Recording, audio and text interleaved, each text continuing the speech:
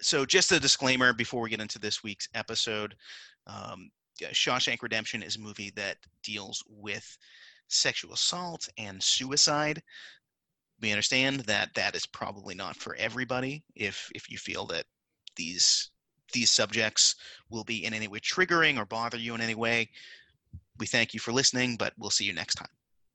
The greatest movie of all time is a good thing, Derek. Maybe the best of things. Today on the podcast, it's the Shawshank Redemption.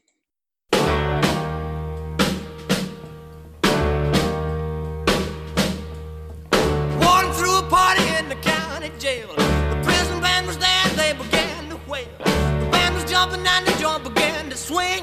You should have heard this knocked out jailbird sing. Let it rock. Everybody let it rock.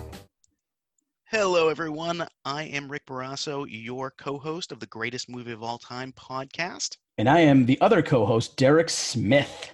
And on this podcast, what we do is we discuss a movie in detail, and we decide whether or not it is the greatest movie of all time.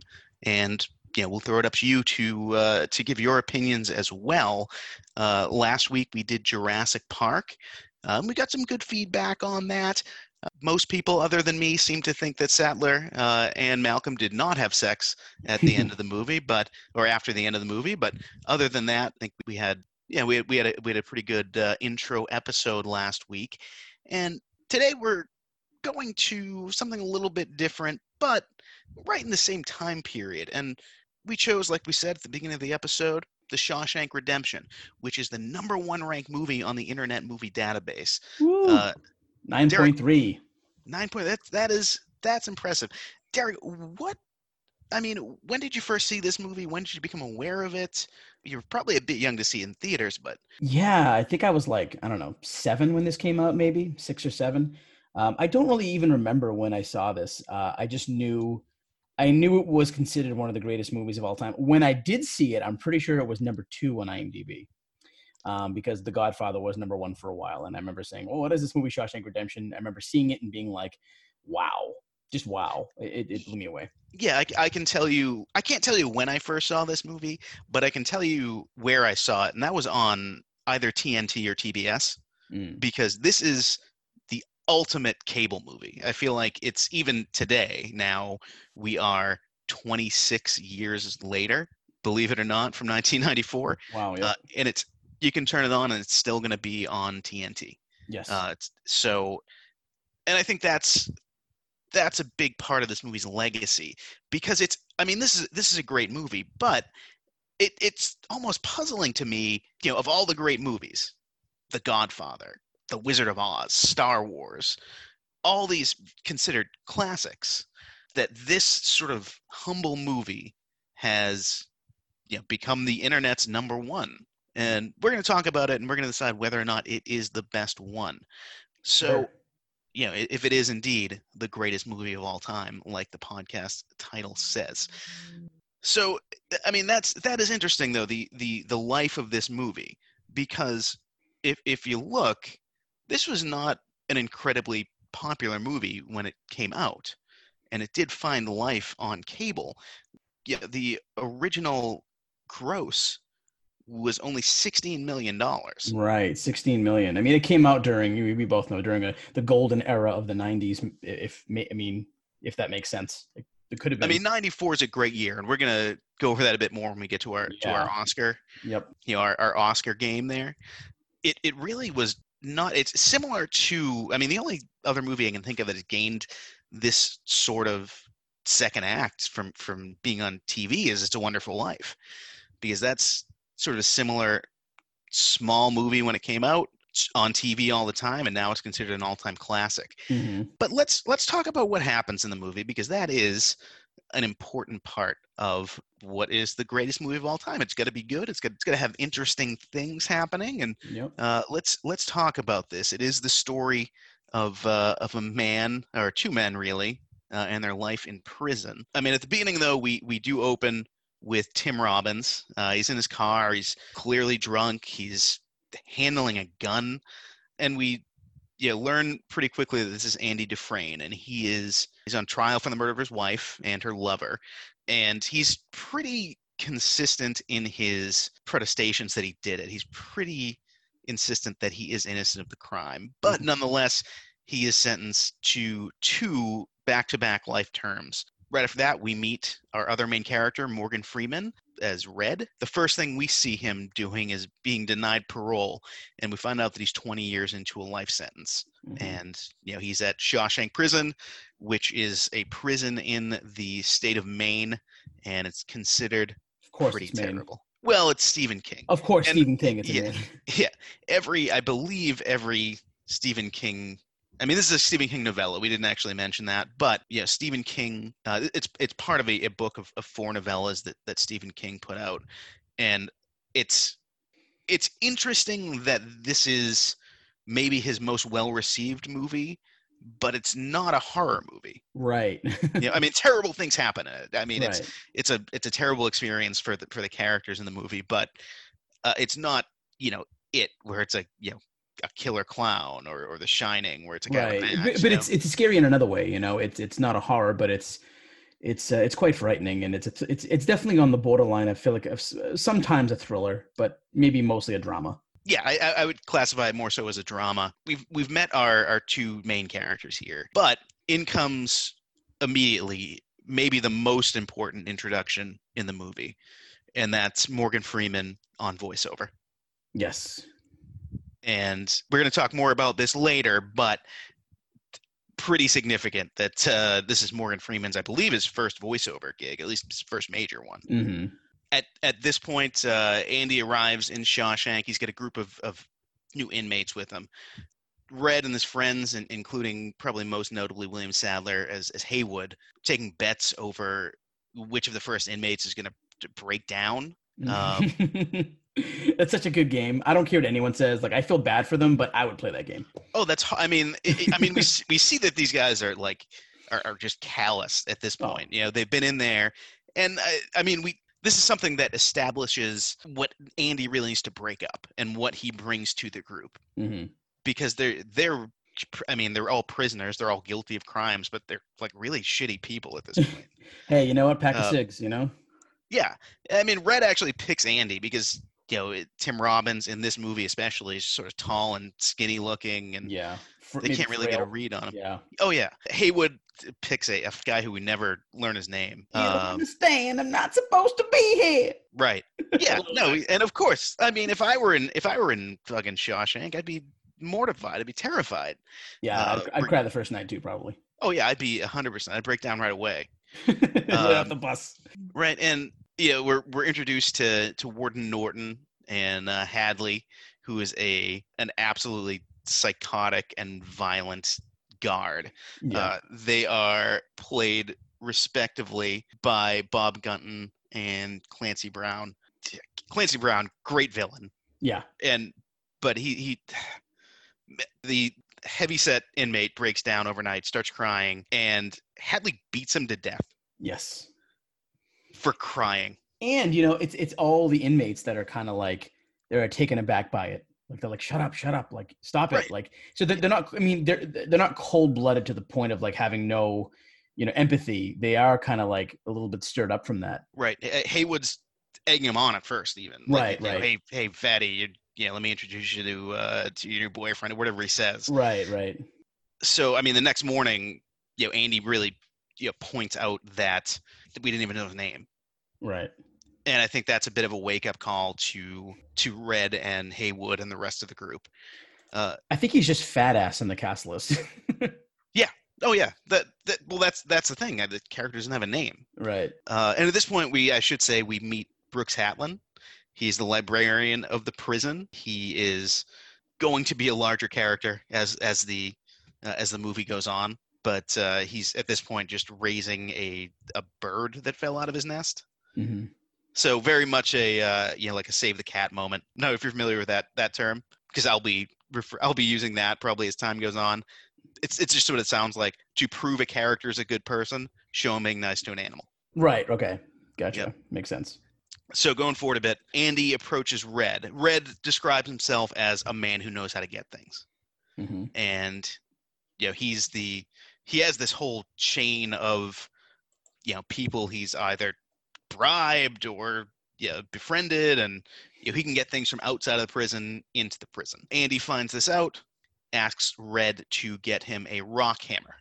Red immediately takes a liking to Andy and warns him that Boggs, a head of a crew of inmates who just live to rape, the sisters, that all they do is sit around and talk about who they're going to sexually assault next, but they have their eyes on Andy. Yep. Looks like Boggs has a last name. It's Boggs Diamond. It makes me like him even more, that last name. That's a wasted name. Like him even more, as if like, yeah, well, I liked him before.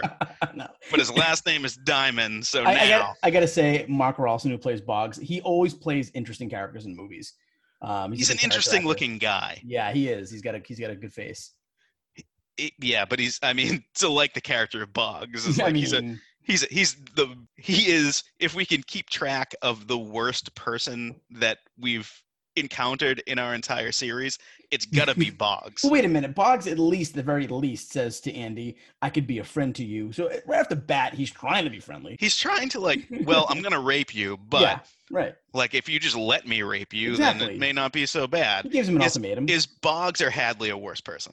Ooh, they're up or there. Norton, I guess. I would say, Hadley's a complete psychopath, but I think he justifies what he's doing. It's like, oh, these are just a bunch of criminals. Yeah. But Boggs is just like, well, Boggs is a one-track mind. He just wants to rape inside, people. outside, I'm gonna rape. Right. Yeah. So I'm gonna say Boggs probably gets the worst person in the movie award. That'll be a weekly thing. I wonder if he came up with the name on the spot with his buddies. He's like, we should be called the Sisters. And they're like, yeah, I like that. I think probably other people. Yeah. I don't think people call them the Sisters to their face. Red and Haywood just sitting around talking. Yeah, the Sisters, huh? Yeah, so-and-so inmate from a few rooms down called them the Sisters, and guess what? Now they're raping him. Yeah. So, unfortunately, Andy falls victim to this. They corner him in a laundry room and beat him and sexually assault him. And this, we find out, happens consistently for 2 years. They just don't give up. Andy's a target for them. And at this point, here's my question, right? At this point, Andy and Red and this crew, they're friends. Right. If you came to me, Derek, I knew exactly where you were going with this. Right? If you came to me, we're friends. If you came to me and said, there's a group of men who are beating and raping me regularly and have been doing it for the last year, even if for some reason, let's say the police can't get involved, I'd probably try to help you out. And you know what? And I'll take the other side of that coin is like, maybe his friends were like, this is just how it is in here, and we got to save our own asses. Yeah, but Red on voiceover is like, I liked him immediately, and we're like, do you like him that much? That's the same thing he says to Boggs when he sees Boggs get off the bus. I liked him immediately. He came to me and Boggs comes up. Red, I understand you're a man who knows how to get things. Been known to get things from time to time. Can you get me some lube? You. Yeah, exactly. Can you get me a pair of handcuffs and some lube? It's gonna cost fair to say I liked Boggs immediately. Oh my god. They're close enough that Red pulls some strings and gets Andy chosen to help tar a roof at this point. Andy, we didn't mention this, had been a banker before he was convicted of this crime. He overhears Hadley sort of just complaining about he's getting an inheritance and taxes because even today. This at this point we're in like the 40s or early 50s maybe. Yep. Maybe even less than that. We're maybe, I'd say we're in the 40s. I think it's 47. 47 at this point. Yep, I'm refreshed on it. So even now, scumbags are complaining about paying too much taxes. So that's a thing. Even today, they're still doing it. Mm-hmm. Andy offers to help him out, and with some sort of tax loophole that he gets to keep, $30,000 or whatever it is. And for the help, he only asks for everyone tarring the roof. There's a group of prisoners get 3 beers. Mm-hmm. And back in his cell at this point, Andy gets the rock hammer and he begins to carve his name on the wall. Sometime later, for some reason, and Derek, tell me your thoughts on this. Do you think prisoners today have movie nights? I mean, what else are they going to do back then? Maybe, I mean, movies weren't necessarily a new thing in the 40s, but No, they've I been don't around know. for I a while. mean, But it was the one is thing that, is the this warden real? did. Is well, yeah. I mean, the warden's he's a scumbag. But he's just like, yeah, well, we're just gonna play. And they talk about, oh yeah, I've seen this movie 3 times this week. Yeah, So how they're many just times are they having a playing that movie movie? every night. And plus, the warden we find later gets kind of upset that Andy's got posters of women in there, and he's just letting them Right. watch these movies and stuff that are kind of scandalous. It seems like anyway. For the time, yeah. First time, yeah. So And the movie they're watching is Gilda, which stars Rita Hayworth. Andy jokingly requests Rita Hayworth from Red, who says, give me a few weeks. I don't have her in my pocket right now, whatever he says. Here's where we get a great scene where the sisters attempt to rape Andy again, and he has a scene basically, anything you put in my mouth, you're going to lose. right. And basically threatens, this is a movie where one character threatens to bite another character's dick off. And the best line in the movie, maybe one of the best lines for me, is Boggs, and you're gonna swallow what I give you to swallow. Swallow what I give you to swallow. He's got this the knife he uses is like the thinnest, sharpest thing I've ever seen in my life. Looks like a shank that he made in his prison cell. I'm sure he did. At this time, they don't rape Andy. Andy goes to the infirmary. Boggs goes in the hole. When Boggs gets out of the hole, Hadley beats him until his legs don't work. Right, and he has to drink food out of a straw, apparently. So Red hears, yeah. Not Hadley's a pretty terrible guy, but I can't say I blame him on this one. I mean, stick up for your boy Boggs, though. Did he deserve to have him to be beaten until he was paralyzed? I mean, I mean, let's face it. It took them a while to finally get to Boggs. I mean, they're like, you know what? He's been trying to rape Andy for 2 years. Let's give a couple more months and then we'll beat him. No, he's been repeatedly raping Andy. Like, you think Andy's his only victim? There's got to be at least like 5 to 10% of the prisoners are like, this guy keeps raping me. And no, so you think that Andy was in fact raped by these guys? Because every scene he did. The line from Red, he says sometimes he fought him off, sometimes he didn't. Okay, so for some reason when I thought they just meant that they beat him half to hell, and the other times he can kind of like fight him off. But that makes sense. So you actually hear, as the first time, as the camera sort of pans around the corner, or it moves around the corner, the last thing you hear Boggs say is, get his pants off. Okay. So at least that one time, they do sexually assault Andy. Okay. And consistently. I wonder if Boggs, since his last name is Diamond, I bet you he's somehow related to Lester Diamond from Casino. Maybe. The Casino verse. I think so. But does Casino take place? Because all Stephen King, if you don't know, I'm going to nerd out with Stephen King. All Stephen King stories take place in the same continuity, right? So Boggs may have been related to Henry Bowers. He might have been. I believe, like, if Henry Bowers were to have been arrested before his mind was, fricasseed by Pennywise, he probably would have ended up in Shawshank. Right. If he is connected to Casino, that means Casino takes place in the same universe as The Dark Tower and The Shining. Right. But to answer your question, I think that Boggs did deserve it. It was some cool heel-on-heel action. Oh yeah, it's big heel main event that night. Yeah, exactly. The sister, the still walking sisters don't bug Andy ever again, and Red keeps good on his word, and he gives Andy a poster of Rita Hayworth. At this point, Hadley and the warden go to Andy's cell, and Andy he'd been working in the laundry room. Imagine having to work, by the way, every day. You get up and go to work in the place where you have been sexually assaulted. I know. That's rough. Like, that is psychological torture. Right. But he had been working in the laundry. He is transferred to working in the library, which is at this point, a very small little, almost a closet with books in it. But we find that this is just a front for Andy to help all the guards with their taxes. Andy, being Andy, begins a campaign of letter writing to the state government to get better funding for the library. And at this point, we get maybe the most disturbing sequence in the movie, and that is when Brooks gets paroled. Yes. And we see Brooks, who has been in prison quite a long time. I forget if they say how long. It's funny. Yeah, I was just thinking of this. He says 1912 to he's been in there Okay. since 1912, So we're talking at least 30, 40 yeah, and he years. has an accent when he says it and doesn't have the accent for his movie. He's like a 1912. I always remember that specifically. I'm like, why does he have an accent for that one word? Yeah. But I digress. But he cannot acclimate to life out of prison.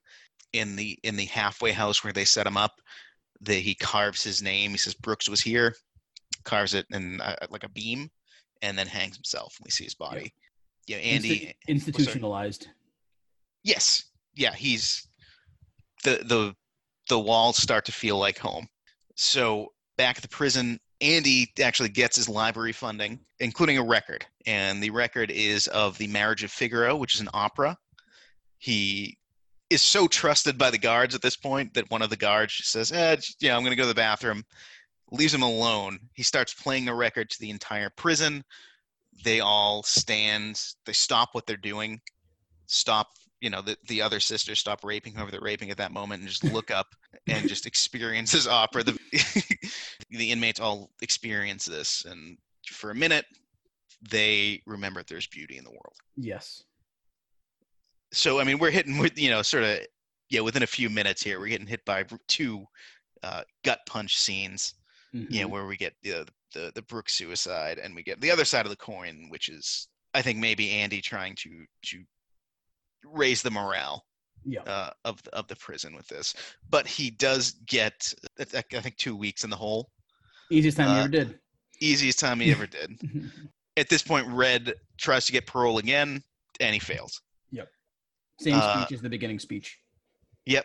So when Andy gets out, the warden starts to involve him in a scheme where he is basically, what he's doing is he's using prison work to undercut the sort of the area workers, and they then have to bribe him directly to get to let them make a fair bid on the work. I love the scene too, because Morgan Freeman's doing his he's doing his narrative, and he says that you may remember reading it in the paper of when. Yes. And I love that because it makes it so much more real. And it made me think at one point, I don't think this is based on a true story. And it made me think that, like, oh crap, maybe my grandparents actually knew that. And then I was like, wait a minute, this is a fiction. Yeah. It's kind of cool. Yeah. The novella is from Red's perspective. Mm-hmm. So he's, basically I don't know who he's writing to, but he's writing like, in universe. Yeah, you might have heard about this. But the warden is using Andy to launder this money, and he sets up a false identity to basically trace all the money back to should anyone get suspicious. Mm-hmm. At this point, we meet Tommy Williams, and he's a greaser. Mr. Rock and Roll. Yes, he's like, if you picture, like, what would the Fonz be in real life? And it's like, yeah, well, he'd be a career criminal who wears a leather jacket and listens to Elvis and right. Goes to Sun record shows and like hooks up with the Pink Ladies, basically. But Andy helps him pass his high school equivalency exam, and through learning more information about Andy's crime, he reveals that he shared a cell at another prison with a career criminal who actually admitted to killing Andy's wife, admitted to committing the crime. Do we buy his story? I mean, he seems like he's serious about it. He's laughing his ass off while telling it. But I don't know. I mean, I buy it. Yeah, I do too. But I think I'm 95%. I believe Tommy. Yeah, maybe the warden's right. Maybe Tommy's just making up. He's kind of a scumbag. The way Tommy presents it, though, it seems kind of genuine. It doesn't seem like he's like, oh, let me get this guy to like me. He was like, oh shit, like you're this person. Well, what about this? And it seemed genuine, in my opinion. So Andy brings this information to the warden. The warden tries to downplay it and say, he's just impressed with you. He's trying to make you feel good. And Andy says, well, this could be my one chance. Please stop being obtuse. Best line, obtuse. Yeah, mistake, Andy. And then he mentions, I won't sell you out.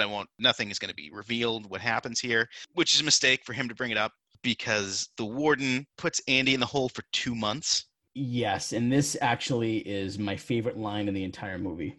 It's when the warden checks on Andy, gives him another month, and threatens to burn down the library, throw the books in a fire, and dance around the fire like wild Indians. Yeah, so It's a he's a very, racist, it's a and very evil, evil line, and it's just right. so And well, intense. let's think about this. We've been in quarantine for, at the time of recording, a little over 5 months, and I've been going a little stir crazy.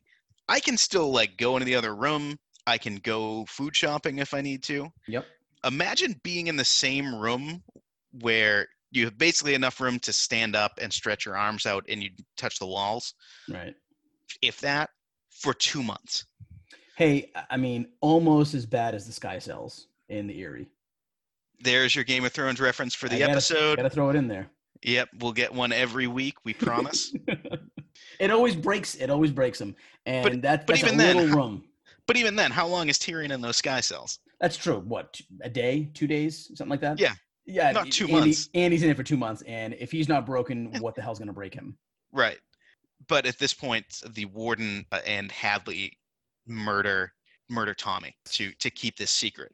And we've known now that Tommy like has a kid, and he's a bit of a scumbag, but like he's got a family he's trying to get out to. So it's not like he was on death row anyway. Right. As horrible as that would be, this just the warden and Hadley are just fucking awful. And to mention, Tommy, yeah, like he's a shitbag, whatever. He did some stupid shit, but he's there's a bright side to him, and that's that I liked when he was like, he's like, oh, the warden's like, will you testify, whatever. Tommy's like, just give me that chance, meaning like it seems like he does care for Andy and he wants him to go free, right. And it's kind of a cool, genuine moment. Did not deserve to die, clearly, right. Nor do any of our protagonists here. Right. So when Andy gets out of the hole, he and Red have that conversation where they're sitting against a wall. Oh, so good. Such a good scene. Right. And really about the nature of hope and what they would do if they got out. And Andy says he would go to Mexico. He'd go to Zihuatanejo, because the Pacific is a warm place that has no memory. He also tells Red that should he ever get out, he should go to a specific hayfield in Buxton, and he would find something there under a rock. And Andy also at this point, while he says, he didn't pull the trigger and kill his wife, he drove her away. Right. He was not a good husband. And that rock has no earthly business being there. No earthly business being there. Doing in a hayfield in Maine. Red is worried at this point, and he becomes even more worried when Haywood mentions that he had given Andy a length of rope. Yep. So everyone's a bit nervous, and we see Red in the night just panicking and just being very upset that he believes Andy's going to commit suicide. But the next morning, we find that Andy is missing from his cell. It turns out he stole the warden's shoes, because not only is he laundering money, he's polishing the warden's shoes. Yes. This is the one scene I didn't really get, was when he took the shoes.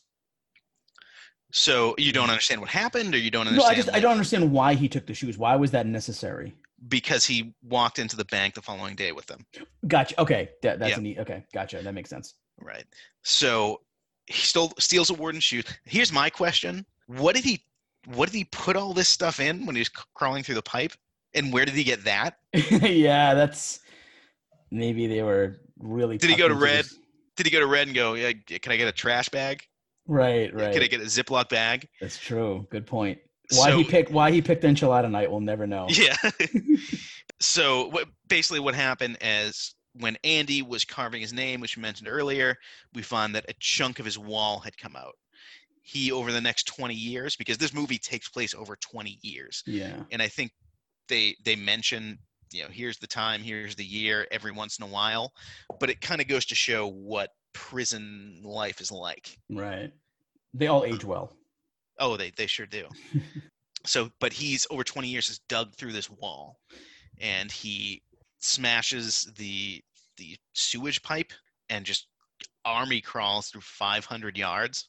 He'd been covering the hole, by the way, with the picture, with the posters Yes. that he'd been getting. There was Rita Hayworth at first, then Marilyn Monroe, and then Raquel Welch was the last one. Yep. He took all the laundered money, which was like $300,000, and he fled to Mexico. And he also uses the bank's mail to send letters and proof to the press that Norton and Hadley have been committing these crimes. So Hadley is arrested and starts crying, and then Norton commits suicide in his office. Blows his head off right underneath the chin. Yes. That's maybe one of my favorite lines in the movie, where Red says, the last thing that went through his mind before the bullet was Andy's fate, or whatever it was. Yeah. Red has sort of mixed feelings. He's glad Andy's escaped and that he's good. Andy sends him a postcard from a border crossing town. So Red believes Andy has made it to Zihuatanejo.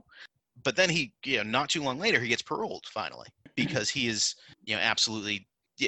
Each time we've seen the parole scenes at this point, he's been very rote. He's been very, yes, of course, I've been rehabilitated. Yeah, it's almost scripted. It's like, he's trying to bullshit them. He doesn't believe what he's saying. He doesn't believe what he's saying at all. And this time around, he's just an old man who just doesn't give a shit anymore.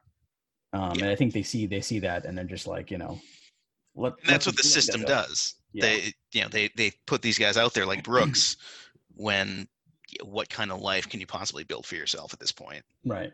And he actually ends up in the same room in the same halfway house as Brooks. Yep. There's sort of a same job too, right?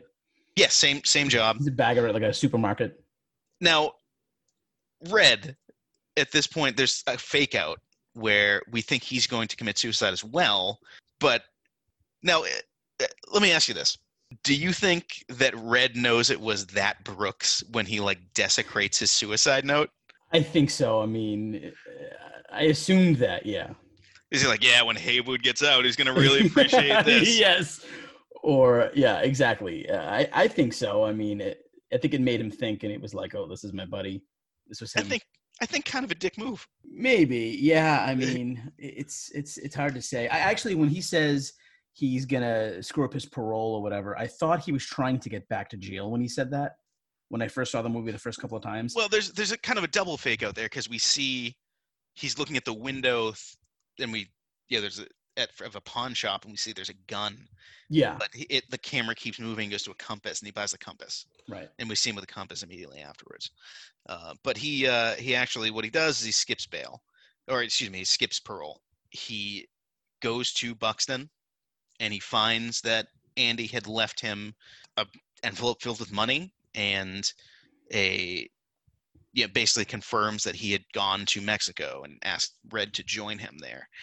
I love when he keeps looking over his shoulder every couple of moments just to make sure he's alone.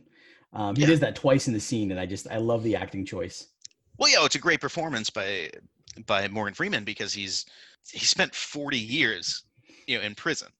He's constantly, I'm in my 30s. I can't imagine, another few years. It's like, well, someone's always been telling you what to do, always been looking over his shoulder. And that's one thing is like always, the pee thing was like, I'm wondering if he was in his cell and he's like, I got to go pee. They're like, you can go ahead, go in your little urinal.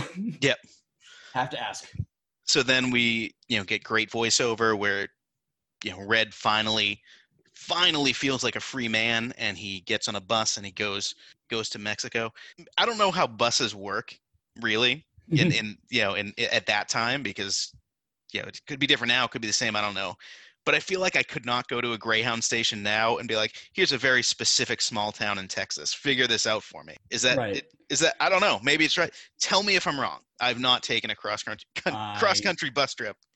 I don't know. I mean, and also you have to think that in prison, words mean a lot. Conversations mean a lot. Back then it was all about, having a conversation, listening to each other, active listening, because Andy really put a lot of faith into Red to remember that city's name. Red had no problem remembering it because it meant something to him as well. So I thought that was pretty impressive. Yeah, absolutely. My question, though, he probably should have just said it in the letter. Yeah. Because honestly, if someone found it, they were fucked anyway. Because they're just taking the money. He's like, well, Yeah, exactly. They're not going to go try to find go to every city in Mexico. Putting a lot of faith in Red, but Red remembers, and we get the absolutely incredible scene at the ending of the movie where Red gets to Zihuatanejo and greets Andy on the beach, and they hug, and we just Yeah, the camera embrace is just comes, very yeah, emotional. the shot just pulls out and it goes up and up and up, Yep. and we see that they are completely free now, Yep. and it's a great moment. So did we miss anything? Is there anything else you wanted to I talk about mean, with the movie, Derek? with this movie, it's a tough one because there's a lot of like little like nuances and things that we could have talked about. But that, I think, for me, that's a good overall summary of what the film is. One thing I did want to mention is that there is an actor in this movie that I really enjoy, and he has like 2 or 3 lines in the entire film. And the actor is David Proval, and he plays the character Snooze, who's a part of the gang, and he's, I guess, most known for Richie Aprile in The Sopranos. And it's just funny to me that he's got like 2 or 3 lines, and most of the time he's just sitting there smiling at what other people say. And I'm just like, why did he get this role? But it worked out. Yeah. Every week, or every episode, I should say, we like to talk about what is the best thing and the worst thing about the movie. This could be a character, it could be a performance, it could be a scene, it could be a story element, could be an aspect of the filmmaking itself. Something we like the best, and we also like to talk about something we like the least. What's the worst thing about this movie? So, Derek, what do you have as the best thing about this movie? So I will self-confess this, that I'm an emotional person, and I tend to cry in a lot of movies that are emotional, and I love that. I love feeling emotion from movies, and I feel like beyond the greatness of the acting, beyond the greatness of the directing, all the camera work and the cinematography, beyond that, the build up to that ending embrace between the two friends is like Yes. just incredible. It's incredible. There's no other word. It's just it gets my emotion just. It's brilliant. It's just the build up to that one sequence is just my favorite thing in the entire movie. Yeah, I sort of zoom out a bit on that, and I would say the best thing about this movie, honestly, is everything from Andy's escape forward, from when he crawls through and he ends up in that river, and there's the iconic shot of him reaching his arms out and looking up at the sky. And from that point forward, you cannot touch this movie. Yeah. There's not a wrong note played. It's perfect right up until the hug on the beach. Yep. Worst thing for me was kind of tough. What did you have? No, this is a rough one. This is something that was, I think, missing from the film. And again, I am nitpicking. I really am. And the only thing I'd like to say, and this is a 2.5-hour movie, maybe I would have liked to have seen a little bit more intensity between other inmates, because we get the sisters, and then we have Hadley and the warden. Those are kind of like the antagonists of the movie. I would have liked to have seen what else happened in the prison at that time. Maybe a little bit more scuffles between a gang. I don't know if there was gangs back then. You want it to be more like Oz? Well, no, not like Oz specifically, but I'd like to see what other conflicts they'd get into. Not that Andy's already been through enough, Sure. But again, and this is me nitpicking an almost perfect movie. So we're skipping around in time a lot. Like if this was Shawshank Redemption, the TV show, I'm sure there would be different characters and different relationships that Red and Andy had with them. Right. I had for my worst thing, I think just sort of the general, and we talked about this earlier, the general lack of reaction to Andy's sexual assault. Like it's not so much with the characters, yes, but also the movie itself. We see Andy just kind of being like bummed out a bit, but that's I don't think we ever deal with bummed out is one way to say it. Well, I mean, yes, that's an easy joke to make, but I don't think we see him deal with the trauma as much, and I think someone who had been consistently sexually assaulted for that long would be dealing with it. But I mean, Andy's a pretty unique character. Yeah, so. and I wonder if the director thought of like, okay, Andy struggles so much throughout this movie, especially when he gets in the hole for 2 months. He gets beaten up by Hadley, I'm sure, quite a few times. Maybe they wanted him to seem like such a strong-willed character at that point. I don't know. I mean, it's a question for you. Yeah, and I think if they did dive into it, it very well could have become a a movie about rape instead of a movie about Right, hope. right. Good point. But I think if that were made, I think this movie were made today, there would be more made of Oh, that. I'm sure we would Yeah. see a lot of graphic scenes of it too. Well, I don't know about Especially that, if but HBO got their hands on oh, it. HBO, oh yeah, the HBO producer would be like, ooh, more salacious rape Exactly. scenes. Yeah. Moving on to something a bit lighter. Every week, also, we like to award the winners of the movie, the people who benefited most greatly, who gave the best performance, who made the best career move or did their job the best in the movie and was rewarded the most for it. And we like to do that by giving out the bronze, silver, and gold medals of the movie. Derek, we'll start with you. Who is your bronze medal winner? That bastard Stephen King. I mean, I'm not saying this was an afterthought, but like most people probably don't even know when they watch that Stephen King wrote it. It's like, Right. holy moly. I mean, come on, he's so unbelievable as a writer. And this is like a novella. It's short, and they made this into a masterpiece. And props for Stephen King just giving us something that isn't a horror that's just brilliant. Yes. No, I had Stephen King as well for my bronze. The last good Stephen King movie, really, if you look at it, before this was Misery, which was 3 years before. Mm-hmm. And, if we go back to the 80s, there was, just good Stephen King movie after good Stephen King movie. Yep. So it'd been a few years. And like we said, this is not a horror movie. And it, really, expanded the types of his stories that would be, adapted later. So who do you have for silver? Silver, I have the director Frank Darabont. I think he was given this, Stephen King novella, and he just knocked it out of the park. I mean, everything that I liked about this movie was like the camera work and the different scenes and the way things happened. Even the conversations were at a pace that were perfect because they brought emotion. He just did a great job directing this. There's not much more to say about that, but he gets my silver. Right. No, I had Darabont as well for number two. I think we're probably going to have the same order. Yeah. But this is his first feature length movie that he directed. Okay. He becomes a go-to guy for Stephen King adaptations. He does The Green Mile. He does The Mist a few years after that. Oof. And he's always in talks to do another Stephen King adaptation, but he also ends up, this is the first step in his career. He ends up being the guy who develops The Walking Dead into a TV series. Mm-hmm. Yep. So I think we know the answer to this. Oh, one more thing before we get to gold, I do want to give a shout out.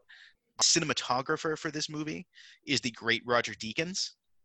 And like you said, every shot, this would be, if there was a fourth place, this is who I'd give it to probably. Because like you said, every shot is beautiful. The colors in this movie, especially that last scene at the end on the beach, Yep. How these shots are composed. I just thought we should take a moment to shout out Roger Deakins. Absolutely. But gold, I think we know who it is. I don't know if you have the same thing as me. Okay. I actually have a tie. Okay.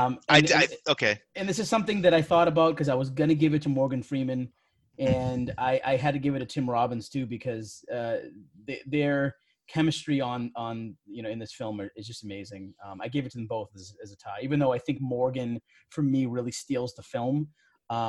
This is my favorite performance by Tim Robbins in a movie. Sure. I think. I would say so. I went with Morgan Freeman. I thought about. Tim Robbins was definitely up there. He easily could have made, he easily could have medaled, but I looked at their sort of filmography at the time, and this was, Tim Robbins, was sort of, this came sort of at the tail end of his, his run as like a very, relevant actor as like a leading man. Right. He had a couple afterwards, but this wasn't like he did not parlay this movie into something as significant as Morgan Freeman did. I mean, not only did Morgan Freeman give an excellent performance, but if you're writing a movie and you're writing, all right, we need a voiceover guy, it's Morgan Freeman. Yeah. Right. And this is, the ultimate, Morgan Freeman voiceover movie. I feel like. Yeah. Oh yeah. So that leads us to our next thing we like to do in every episode. we like to talk about, now every movie can't be the greatest movie of all time. Only one can. We know that. And we're going to watch every single movie going forward until we find what is the greatest movie of all time. But I think we can say that every movie does at least one thing better than every movie. Am I right to say that, Derek? Yes, for sure. Okay, so what does The Shawshank Redemption do better than any other movie? Ah, man, this is one that's it does a lot of things really, really well. But I think the one thing that I think it does better than everything else, in my opinion, is it really shows how a friendship can mold in a sort of a deep, dark place. And like I said, the ending of the movie really, it just, it just releases all that. Like, they've been through so much together. Tim Robbins' character doesn't even, Morgan Freeman's character doesn't even know. He knows he escaped. He may, he doesn't know what happened, the circumstances. Tim Robbins doesn't even know if he's going to remember the city name, and they still somehow get together at the end, and it's just beautiful. And for me, this movie is really friendship and loyalty. And that's the thing I think is better than anything else.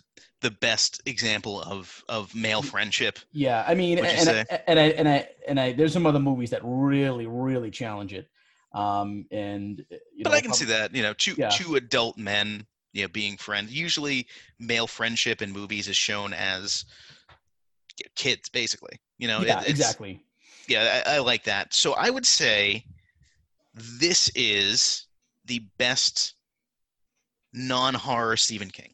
And it does have some competition, but I think I would put it over things like Stand By Me. For sure. I agree with you. And I'd put it over Green Mile. Mm-hmm. I love both of those movies, and yep. We'll talk about them more in future episodes because, again, we are going back and watching every movie ever made. Every single one. We'll have time. We'll get to it. Don't worry about it. Yep. Think of a movie. If we haven't done it yet, we'll do it. We'll do it. I also think it has the best Morgan Freeman voiceover. Not only is it the first one, it's the best one. And we mentioned a bit earlier as well, this is the best TNT movie of all time. You wake up on I don't know if I've ever seen it on TV. Does it do the film justice with all the cuts and stuff and the commercials? There's not too much to cut. But, if you're waking up on a Sunday morning and you throw on the TV and it's there consistently, you're going to watch it. I mean, that TV just made up my mind what's going to happen to me that morning. Yeah. Well, so, okay. Well, yeah, this is, it's on 10 a.m. on a Sunday or, 9 p.m. on a Tuesday. So they just throw it on. It's filled in. And that's, like we said, I think a big reason why this movie is number one on IMDb, because so many people have seen it and so many people have those good memories of just sitting down, flipping through the channels and finding this and discovering this. Yep. Yeah, if anyone else out there has more examples of what this does better than every other movie, shoot us an email. Find us on Twitter. Find us on Facebook. We're the greatest movie of all time. On Twitter, we're the Great Movie Cast. On Facebook, we're the Greatest Movie of All Time podcast. So, you can email us at greatestmoviecast@gmail.com. I think I got all of them. So get in touch with us. Let us know. We want to talk to you. So send we us definitely do. Stuff. So, before we get to the end of the podcast, I do also, every episode we do like to talk about the Oscars that year. Woo! What a year! 94 Oscars. And keep in mind, Rick, I know you don't like me to look at it. I didn't have to.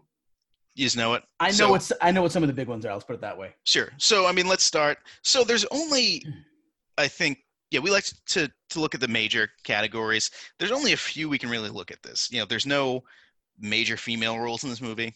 Yeah, that is one thing that maybe should have been the negative. Yeah, I think so. That's looking back, Yeah, it's a story about prison. It's tough to get right a female role in there. Rita Hayworth did the job, so she did. Yes, just the scene of Tim Robbins staring at her in his jail cell, like intensely, like that was like, oh man, like he hasn't been with a woman in a while. I understand. Yeah. So this movie gets nominated for a few Oscars. It doesn't win any Oscars. Wasn't it 7 that got nominated for? I remember reading that at some point. It got quite a few. I'd have to look. Yep, Shawshank got 7 nominations. I don't think it won any. But let's talk about the major ones and we can see. Really the only major category that did get nominated for was Best Picture. It was up against the eventual winner, Forrest Gump. It was up against Four Weddings and a Funeral, Pulp Fiction, and Quiz Show. An absolutely stacked year. And two of those I don't even know. All good movies. All very good movies. Do you think it should have won? I'm going to say I think that Shawshank Redemption should have won. That is my opinion. It's very close, but I think Shawshank does some things better than the winner, in my opinion. I would take it over Forrest Gump. I think when we do a Forrest Gump episode, it's going to be very fun because that movie is, I don't think it has aged as well, but I don't know if I could put it over Pulp Fiction. Okay. I mean, I think as far as like epicness, that's what I kind of look at movies sometimes. I Sure. just see how epic it is, and Shawshank's like the ultimate. But yeah, I mean, how do you compare anything to Pulp Fiction, really? I mean, Right. you know, we'll get to that one soon too, and that'll be a lot of fun. But Shawshank, this is a triple threat match, you know. It is, and I mean, Four Weddings and a Funeral, and Quiz Show also, also excellent movies. Yeah, there are others out there which we'll get to that you could make an argument that could or should have been nominated, but Yep. It's for what's there, it's tough. We'll put out a poll on our social media. We'll see if we can bump up Shawshank to the winner. Yeah. Best director, Darabont is not nominated. Robert Zemeckis wins for Forrest Gump. Woody Allen is nominated for Bullets Over Broadway. Quentin Tarantino for Pulp Fiction. Robert Redford for Quiz Show. And I am not even going to try to pronounce the name. Krzysztof Kieslowski, I believe it is, for Red. Well, this is interesting because Darabont took Stephen King's adaptation. You know, he took his universe and put it on film. Sure. Tarantino, I mean, he's got a universe of his own that's just spectacular. And I mean, how do you beat Tarantino? Forgive me. Wikipedia didn't have the complete title. It's Three Colors Red. Okay. So that's that's definitely an episode. But yeah, go right ahead. No, I was just saying, I'm actually surprised that Tarantino didn't win the Best Director that year because, like I said, he is just, without giving any cliche things, he's an A+ director in my opinion. He is. So I think it was Oscar politics probably at that point because, Zemeckis had been around for quite a while, and Tarantino at that point was like the young kid. Yeah, and, okay. I mean, Tarantino still hasn't won Best Director. Yeah, outrageous. Well, yeah, you could probably make a case for all of his movies to win Best Director. Do we want to put Darabont in this category? Yeah, absolutely. I mean, he took, he did the job and he did it great. I mean, that's just. I agree. Know. I'm gonna make the case because this is not his best movie by any means. I say we put him in over Woody Allen. Okay, I could take that. Not that I've seen this Woody Allen movie, but I'll you're humoring me. Woody Allen has made some very good movies. He's made 2 stone cold classics. I don't think this is his best, and also fuck him personally. He's a bad person. So yeah, let's take Woody Allen out.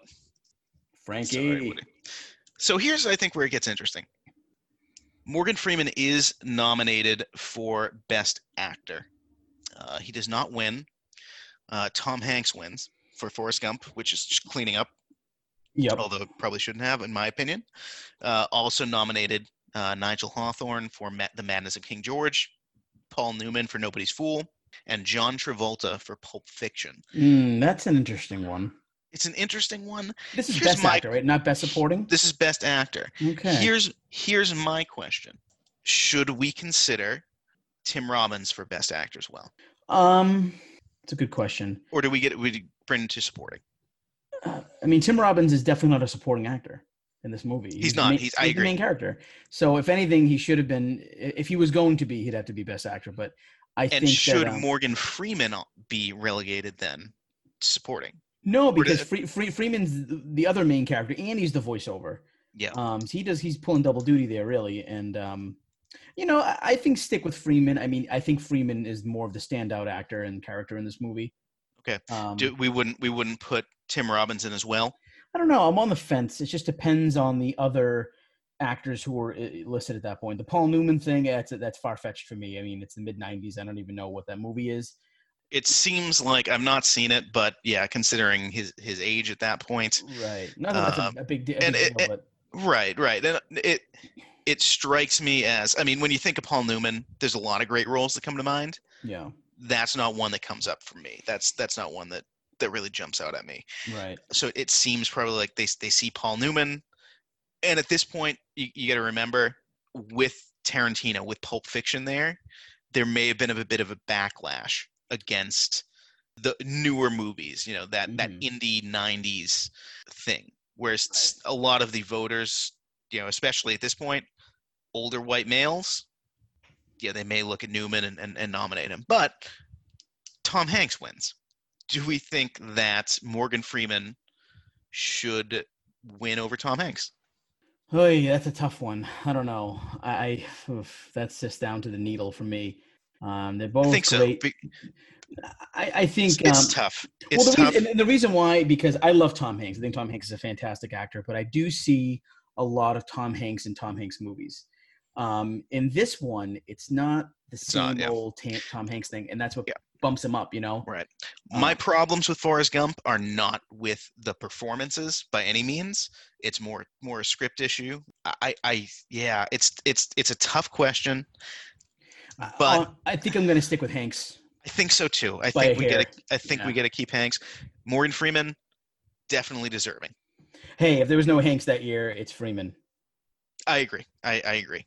I would put him number 2 of those that are nominated, but we may change that. We may change that list of nominees as time goes on and we watch every movie ever made. Exactly. So I think, another thing another category that I wanted to look at, is not necessarily one of the major ones, but I think I wanted to take a look at it because I don't necessarily agree with the winner.